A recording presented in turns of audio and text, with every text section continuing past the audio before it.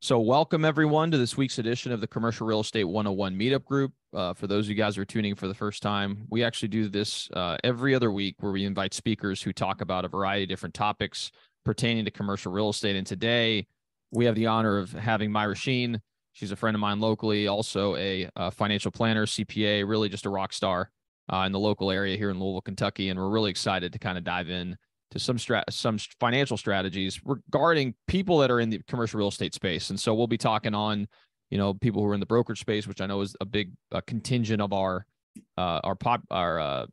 listeners, but we'll also be touching on other verticals within the space as well. So Myra, thanks again for agreeing to do this. We really do appreciate it. Oh, thank you. It's a privilege to be on here and the opportunity.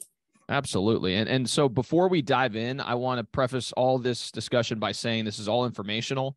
Again, everyone has a unique financial standing and unique financial situation. So, don't take this as individual advice for you. If you really want to have more of a refined, advice, I would highly encourage you to meet with either Myra or some other financial advisor to kind of analyze your unique situation to ensure that you get the best advice for your unique situation. So I appreciate before we start, because you got to make sure people understand that.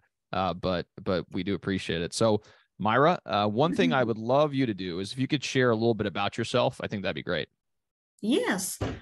So my name is Myra Sheene. I just got married in December, so it will be Myra Ryan very soon. But I'm a certified financial planner and CPA.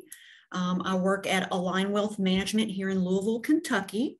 I have over 13 years of tax experience and over 5 years experience as a licensed financial advisor. I work with a large team. We have a total of 18 financial advisors, and of the 18 advisors, 9 of us are CFPs and 2 of us are CPAs. And I want to brag a little bit on my CEO, Drew Watson, at my firm. He has repeatedly been chosen for the Barron's top 1,200 financial advisors and been voted Forbes Best in State Wealth Advisors. And first I want to talk about, I get a lot of questions of why did you choose to go from taxes, working as a CPA, to financial planning? So I made that decision because being a financial planner allows me to align my interests and build closer relationships with my clients.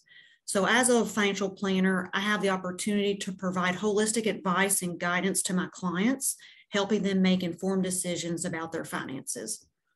That's awesome. Yeah. And you did mention that because obviously when we first met, and to give you some context, it's been about a year and change now since we've known each other, which is kind of crazy to think. But you did come from that CPA background and then got into financial planning, which is also provides unique context as far as, how do you do things in a very tax advantage way. And you understand that, from a tax standpoint and the implications of something like that, depending on what your unique situation is. So definitely do appreciate, your expertise in that front.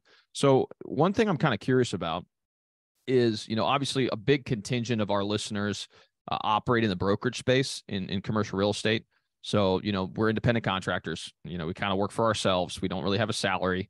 And we're kind of our own mini CEO, as they say. So a lot of times, I describe it as, you get in the transaction treadmill where you're, starting out in your career, you're probably not making a whole lot of money. I know my first year I made like $15,000. If it weren't for my draw, I would have made $15,000. So not a whole lot to really live off, but from when you start gaining a little bit of traction, you're still early in your career and trying to think about ways to be able to really make sure that you set yourself up for the future. What are some of the ways that you would kind of talk to a person in that position? Yeah. So for young professionals, young independent contractors, there's a lot of advice I could give. And I know we're limited on time. So if we have time, I can elaborate more. But the biggest things that I think I would want the viewers to get from this podcast is the best method to save and invest for the future is to set up monthly automatic contributions to a Roth IRA or after-tax investments. There's a lot of benefits to that. It gives you flexibility. You're building your net worth without even think about it. So, and I know that income fluctuates. So, commission base. So what you have to do is, even if it's a small amount, even if it's $150 or $200, start getting the habit of putting something in, because anything is better than nothing. And then you're building the net worth in the right places and diversifying your assets. So that would probably be the biggest thing for young independent contractors. And another thing I want to touch base, because I'm a CPA, is 1099 people. You're no longer an employee if you're not a S corp and you pay yourself wages. So it's very important to pay quarterly estimates. And people are like, oh, I'll just wait till I file my taxes, but there's penalties.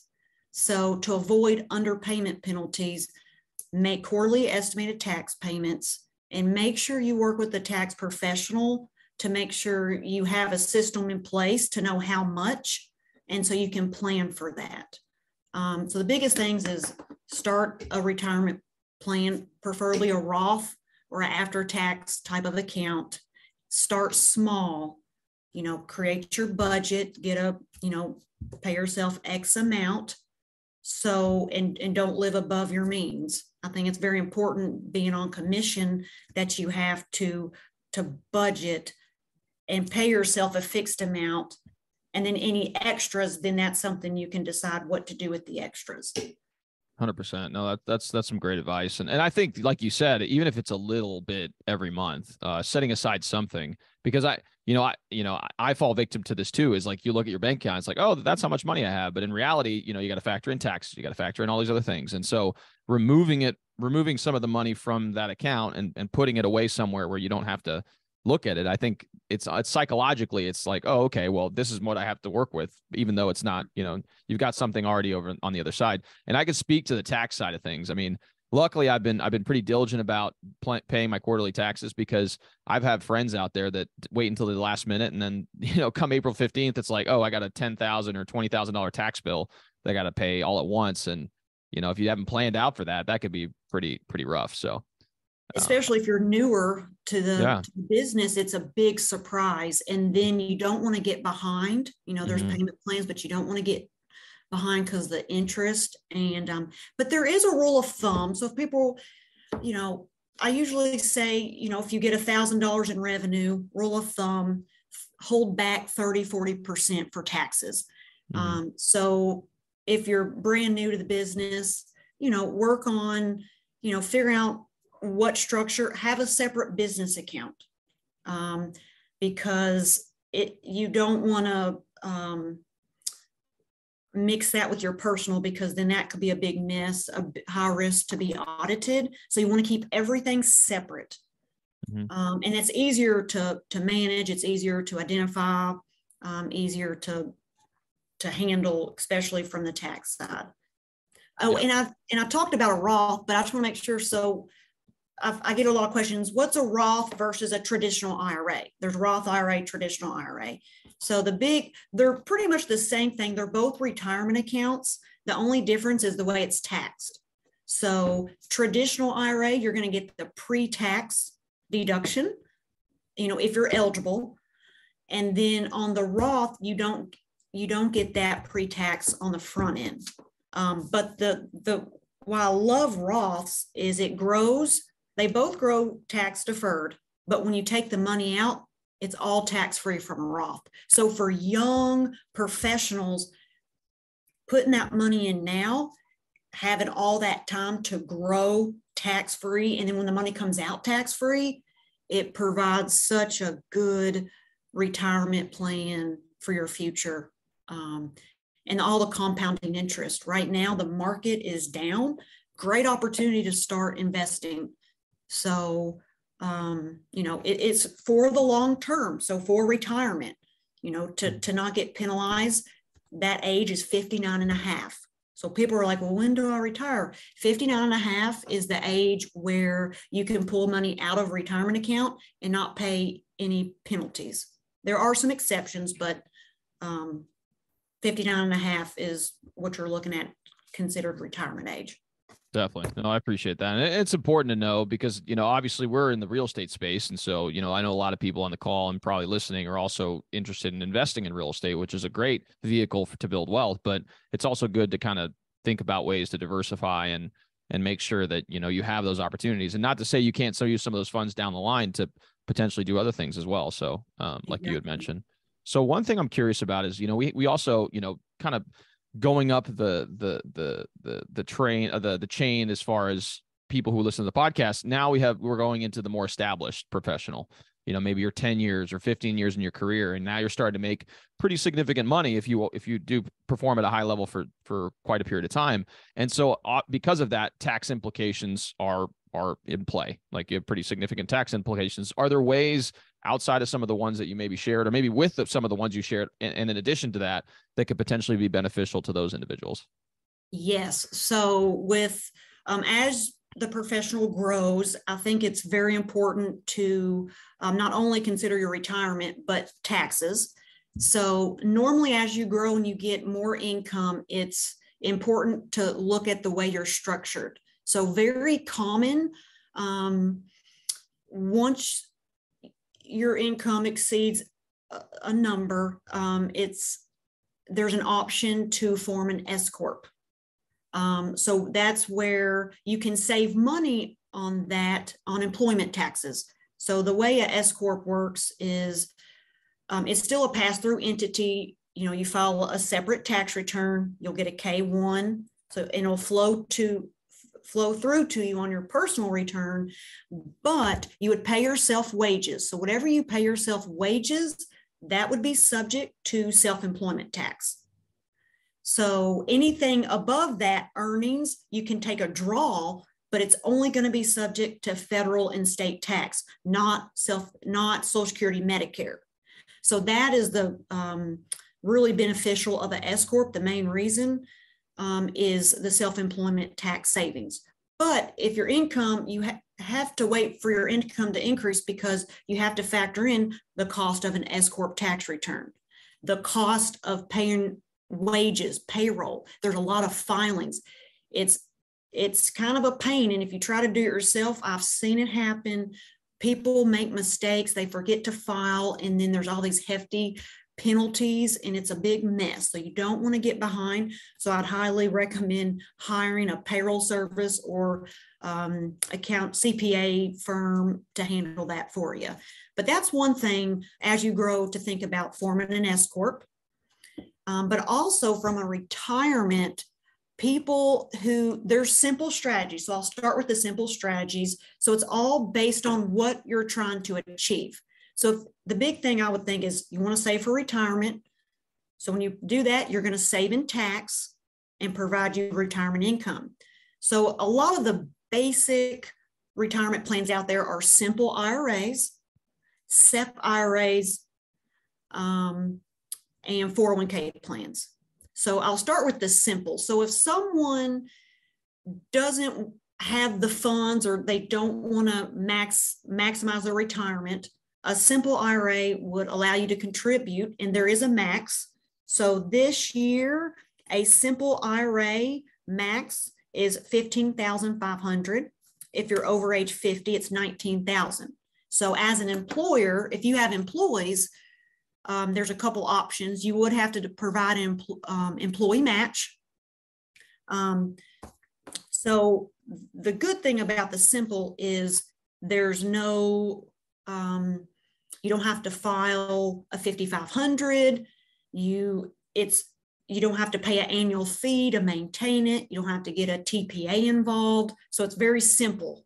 Simple IRA is simple, but it only allows you to put in a little bit. So the next step up from a simple IRA is a SEP IRA. So SEP IRAs allow you to put in more. I believe the max is 66,000. So, but essentially whatever your net income, whatever your self-employment earnings, you're capped at about 25%. So if you make $100,000 that year, you can put in essentially $25,000. So it allows you to put in more than the simple, but you still have that cap based on your income. But I don't normally see people do that who have employees, because if you contribute 25% to your SEP IRA, you have to do the same to your employees. So it's very costly. So normally I see that for individual business owners with no employees. And now with the new Secure 2.0 Act, as of this year, they will be allowing simple and SEP IRAs to have a Roth component. So before you couldn't. So now you can have a Roth simple IRA and a Roth SEP IRA, which is going to be, very advantageous. And that's effective this year. That's awesome. So now we get to, okay, what about our super high income earners who want to maximize retirement and want to save on tax? So I'm talking, 300,000-400,000 plus income earners. They can look into doing a solo 401k plan. And there's group plans too, but for the high income earners, solo 401k or a 401k plan for the group.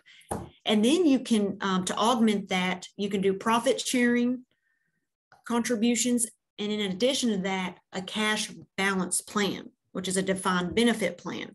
So in my opinion, those are the best choices of a retirement plan for high income earners who want to maximize retirement and want to save for taxes.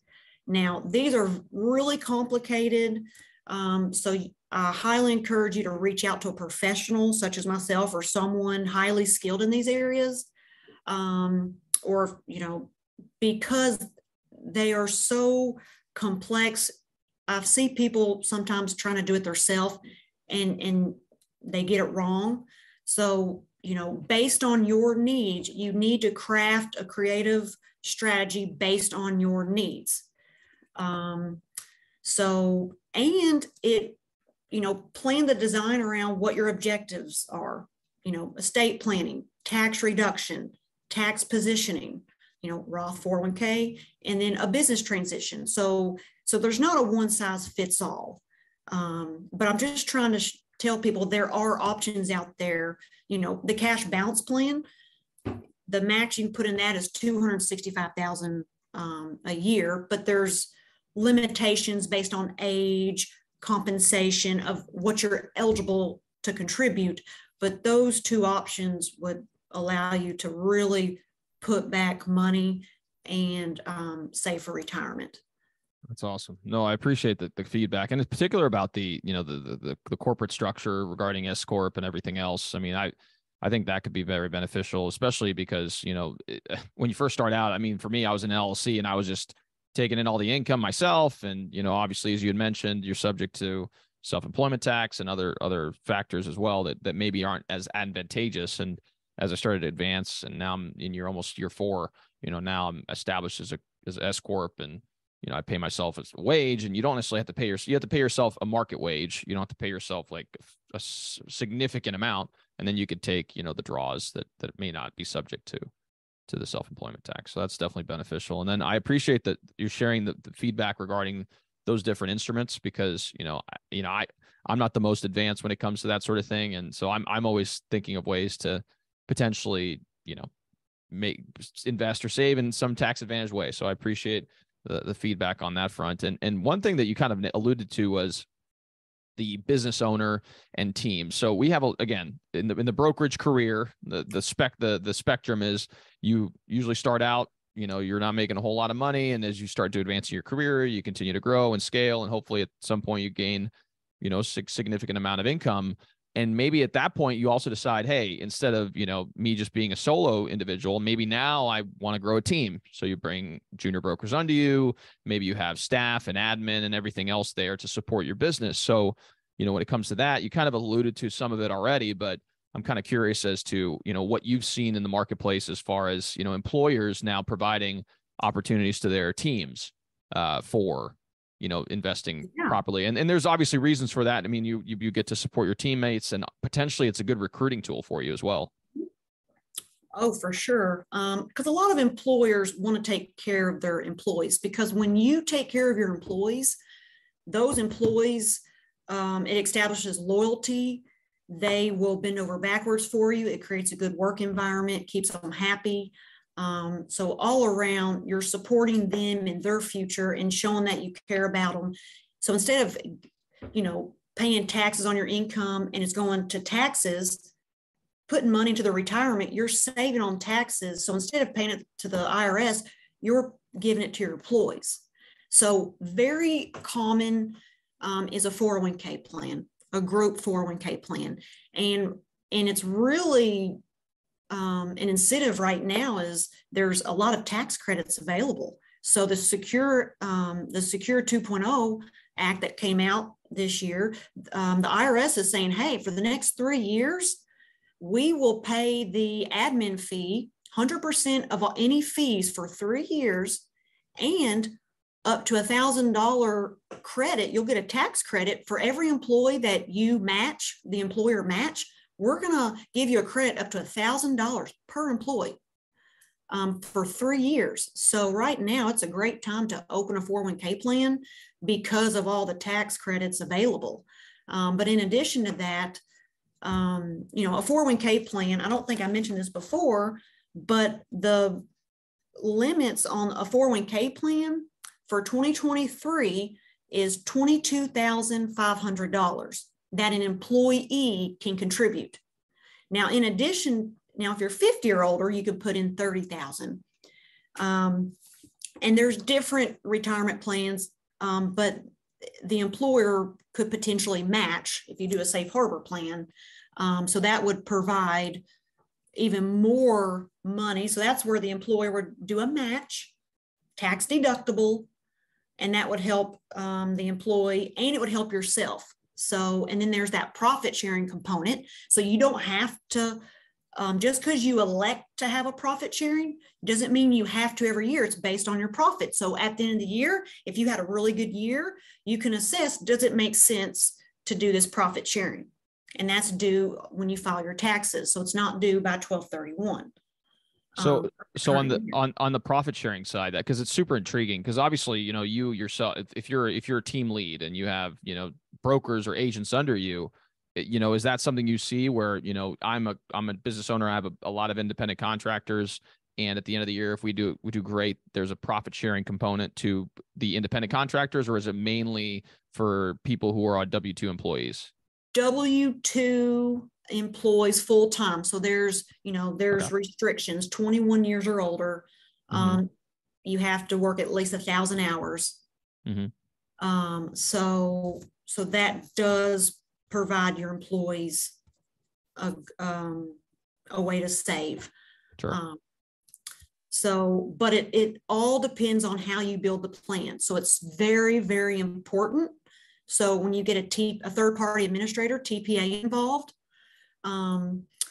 you have to design a plan, but you want to make sure you do it correctly, because with all the new tax laws, it's crucial, to provide yourself flexibility. So you got to develop it, and you got to factor in the design, make sure it provides tax diversification, and that it meets your needs as a business owner, because there's different tax buckets. So there's the pre-tax bucket, there's the Roth bucket, and then there's the taxable. And because different types of accounts and investments offer specific tax advantages, you can gain more control over your taxes by placing your investments in a variety of accounts. And taxation is just one consideration. So, if your income one year is going to be really high, had a big windfall, you had a great year, you're going to want to lean more towards the pre-tax option. But this year it's really slow. Like if COVID happened, you may want to do a Roth retirement account. So, being able to have that flexibility. So it's not always we're stuck with this. So you just want that flexibility. No, I appreciate that. So kind of taking it to the next step. I mean, we do have a lot of people who listen who are interested in real estate investing, development of real estate and other methods, and so one thing I'm curious about is, are there ways to utilize these tax advantage accounts, or really whatever other methods to do so in a tax advantage way? Yes. So one thing I want all the viewers to get from this question is when they are either buying or developing real estate, there's a lot of variables that go into that. And you have to factor in the assets being bought or developed.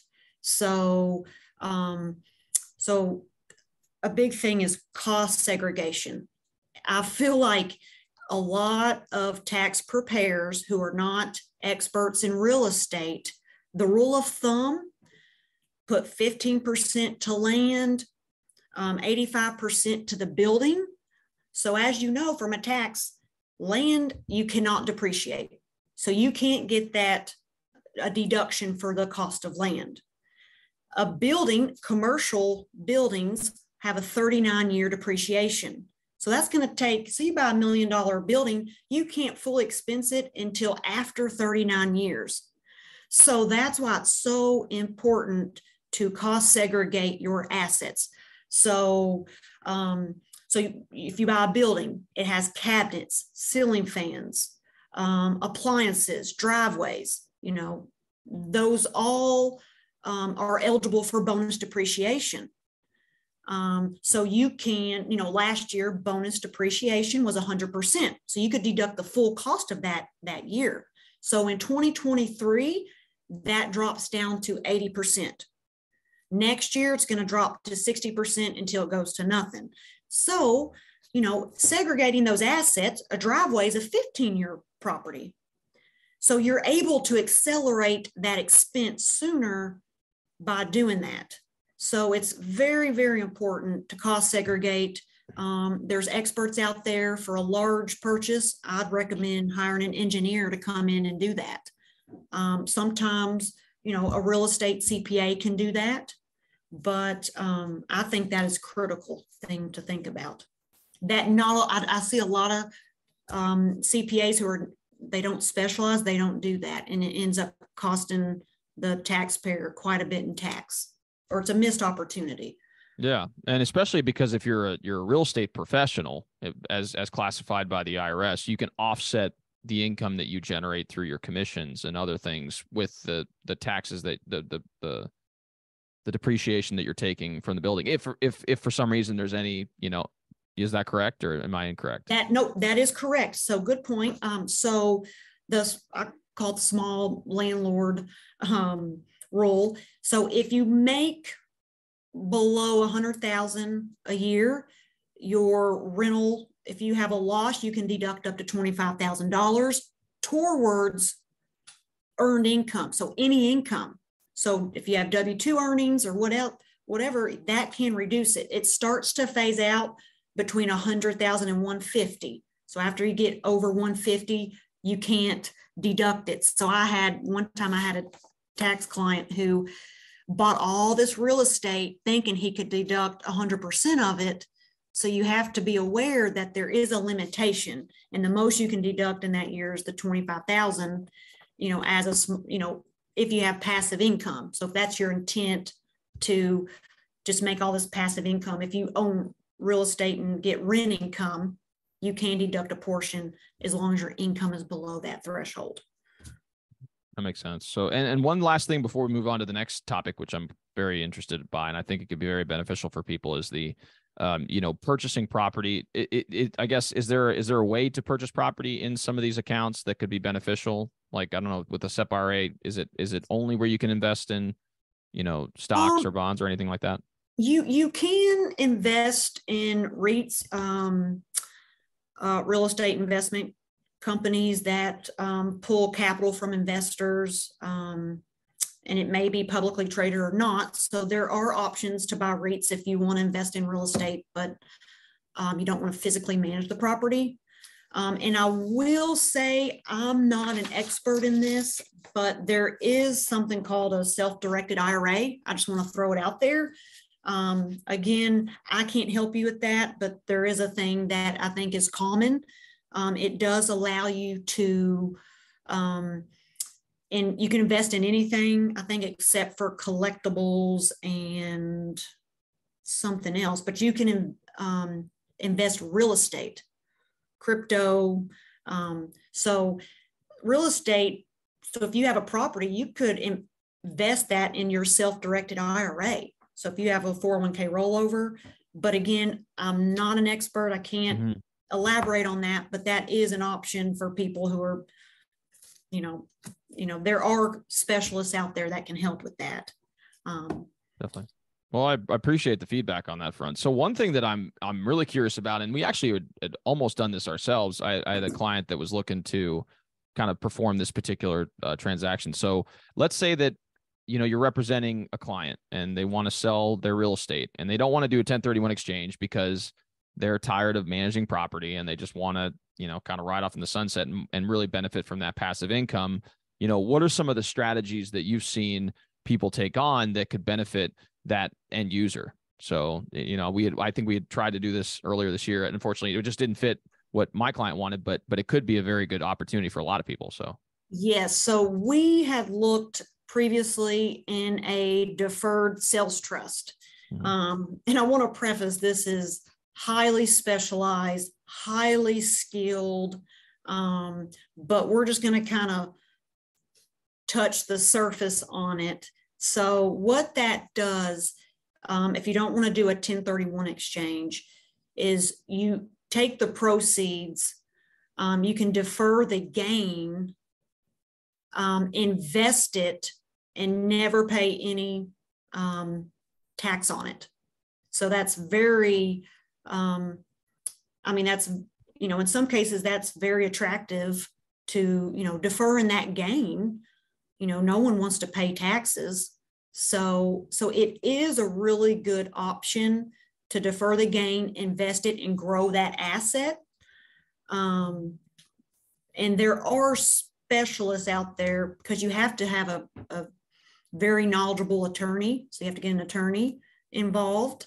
But that is an option but there are things to consider, such as, a big benefit of buying real estate and holding it until you die is your beneficiaries get that step up in basis. So if you bought a property for $30,000, 20 years later, you die, and now it's worth $200,000, your beneficiaries, if they go turn right around and sell it for $200,000, they're going to pay no income tax.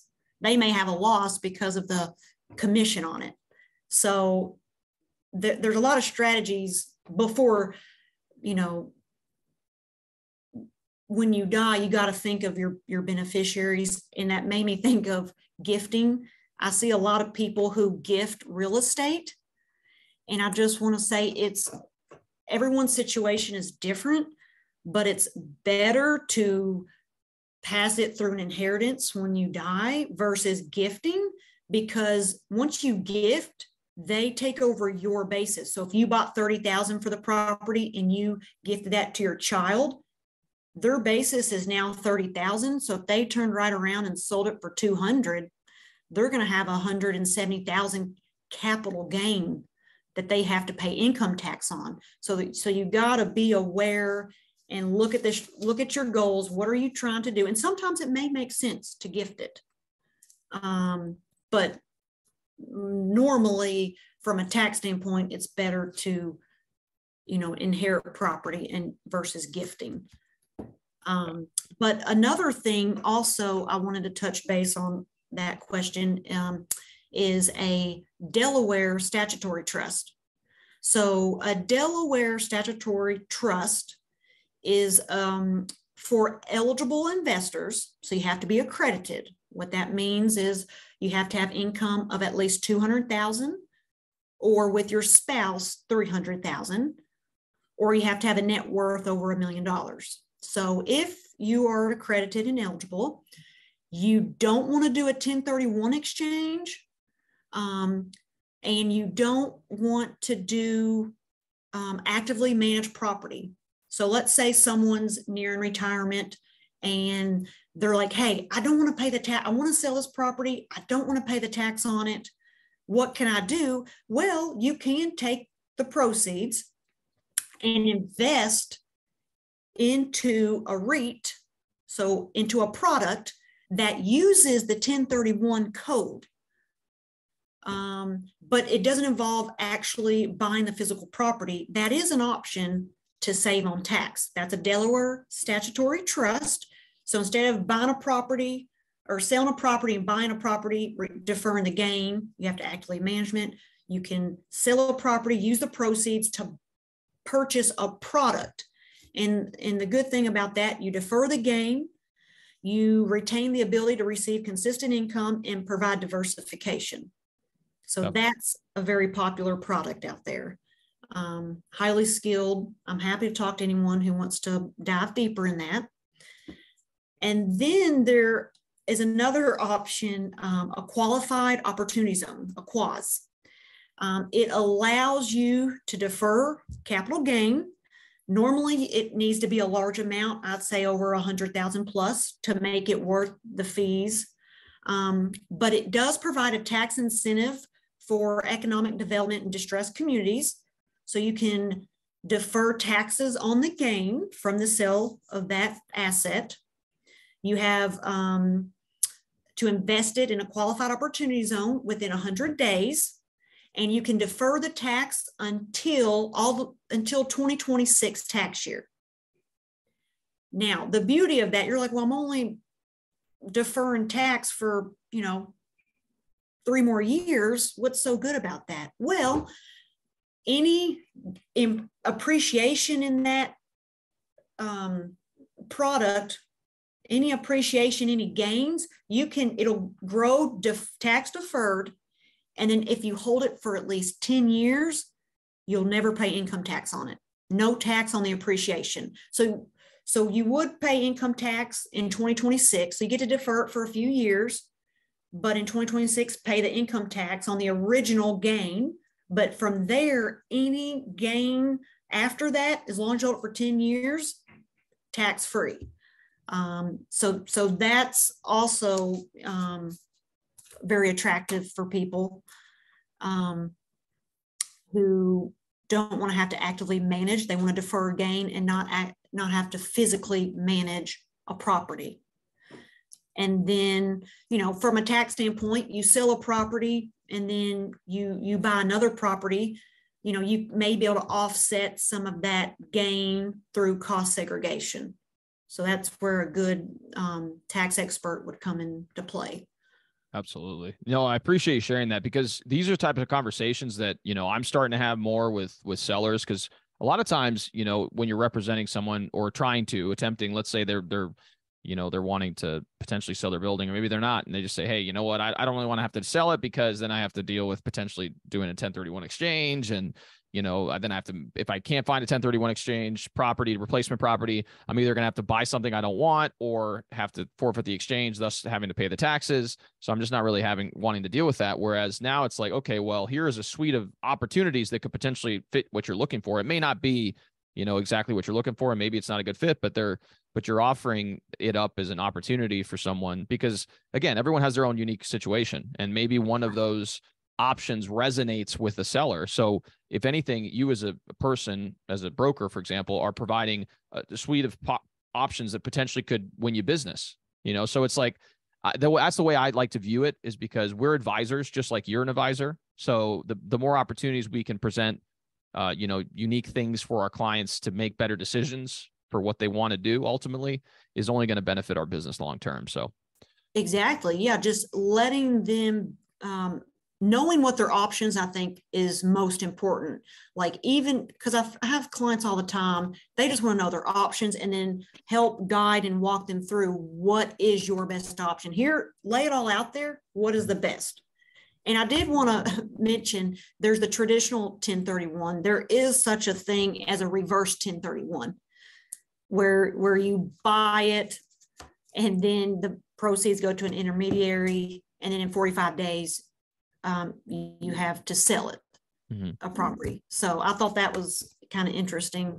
I'm not sure if a lot of people know about that, but I just want to make sure I put that out there. No, I appreciate that. Yeah. And that could be a super powerful way, because then you can strategically buy the property that you actually want, as opposed to being under the gun, because that's the hardest part about 1031 exchanges. And especially in this environment where there's really not a lot of inventory, you're almost forced to at the end because you identify 3 properties and it's like, okay, well, I got to close on one of these 3 properties. And, you know, God forbid you go through those 3 properties and they're not a good fit. A lot of times you'll just see people pulling the trigger because they're like, I'm not having wanting to pay all this big tax bill. And then they have to live with the ramifications of making an investment that they may or may not have wanted to make. So right now it's a lot easier to sell than it is to buy. So yeah, and it's starting to shift now too. So, you know, maybe the inventory improves over time, but then again, then you're selling in an environment where there's more inventory. So it's always an ebb and flow in the market, right? So, but that's great. So what I'll go ahead and do is we'll open up to Q&A because we want to make sure that those who are listening,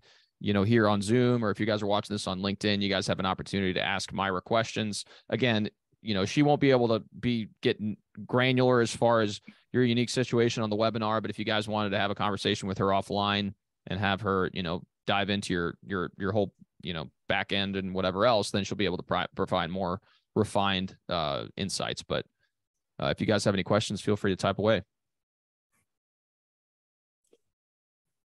And is there, in the meantime, is there anything that you wish that I would have asked, or maybe that you found to be, you know, potentially insightful for the audience that maybe you wish I would have asked?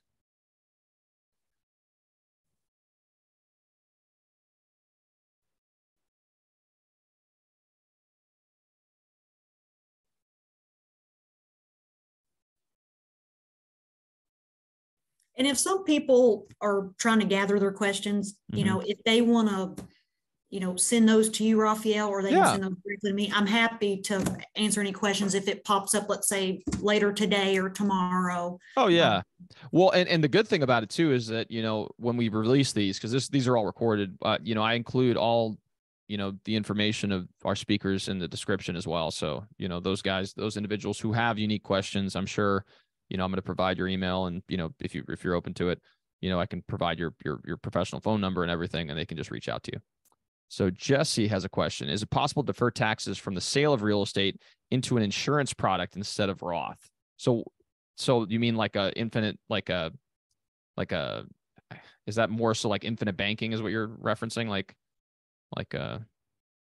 Okay. So I think you're referring to like a whole life policy. Whole life. So he's saying sell real estate, investment property, and take the proceeds and then fund a whole life product or something. Is he wanting to know, to defer that tax? That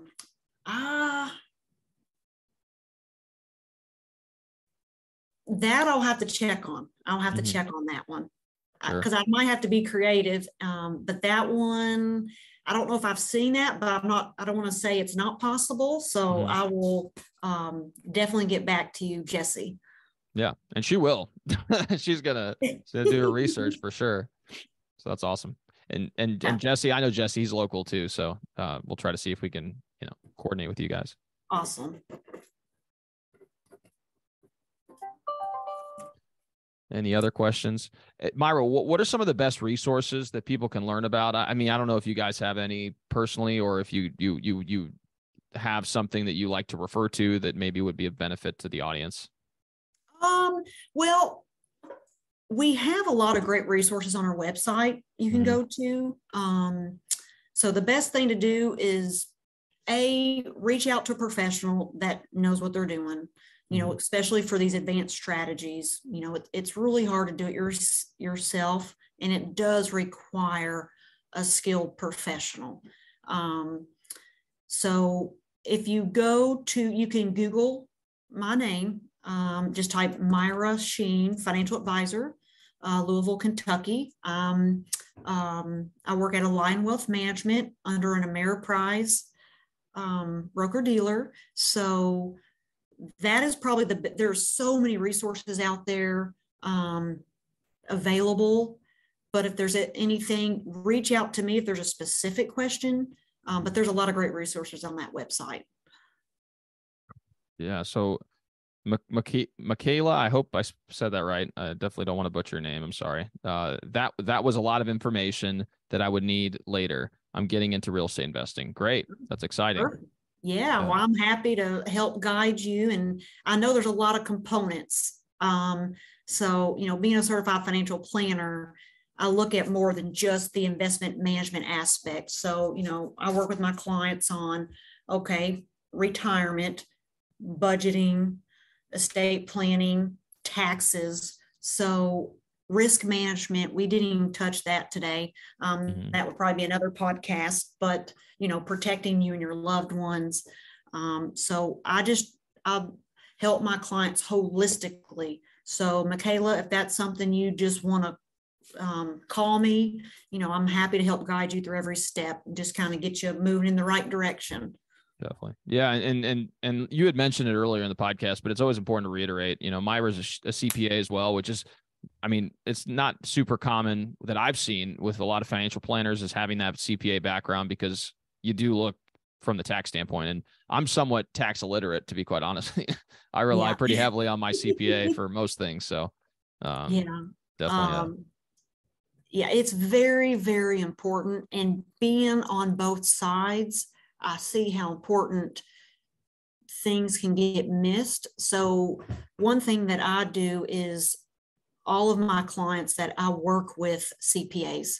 So I have a third party consent. And so now our client has, and I like to include the attorneys too. So now when you have the attorney, the CPA, the financial advisor, all working for you, collaborating, it really provides a strong allegiance to help make sure your goals are aligned, because an attorney can make this beautiful trust, but if you don't incorporate the beneficiaries and follow the way the trust was intended, it was for nothing.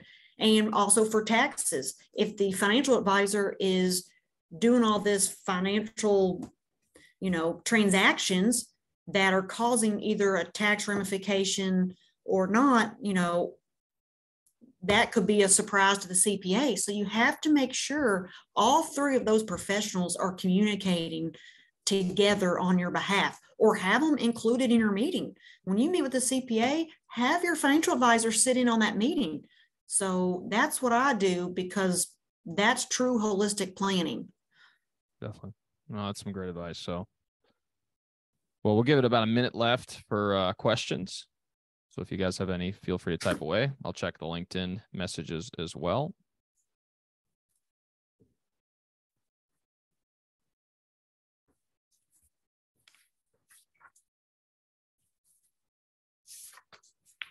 All right. Well, it looks like you've answered all the questions, Myra. Obviously we greatly appreciate your time. We know you're a busy professional, and we're looking forward to, hopefully people reaching out and inquiring about different things that may be beneficial for them in their business. As far as, people being able to get in touch with you, what are one of the best ways to be able to do that? Well, the easiest thing is they can Google my name, Myra Ryan, or Myra Sheene. It will be changing to Ryan soon. View my websites, because they'll have access to my email, phone number, fax number. So whatever is convenient for you all is convenient for me. So if you prefer, I'm available for video chat, call, email. But that's probably the easiest way, is just to Google me, and all of my information is on the website. Awesome. And we'll do what we'll do as well. We'll include a link to her page on Align Wealth Management, but I'll also include within there the email, phone number, and that and their information in the description as well. So if you guys are listening to this in a podcast format, it will be in the description. If you guys are watching this on YouTube, go ahead and check out below, and we'll be able to get you in touch. So Myra, again, thank you so much for your time. We do greatly appreciate it. Thank you all who are tuning in, both on LinkedIn and here on Zoom, and listen to this in a podcast format. We greatly appreciate all the support. We've had a significant uptick in our downloads. We're closing on 100,000 downloads, which is pretty crazy to think that that's actually been the case. And we have people tuning in from all across the nation. So do greatly appreciate it. Along with that, we do this every other week. So keep coming back, keep engaging with the group, and we'll talk to you guys soon. All right. Thank you. Bye. See you guys. Bye.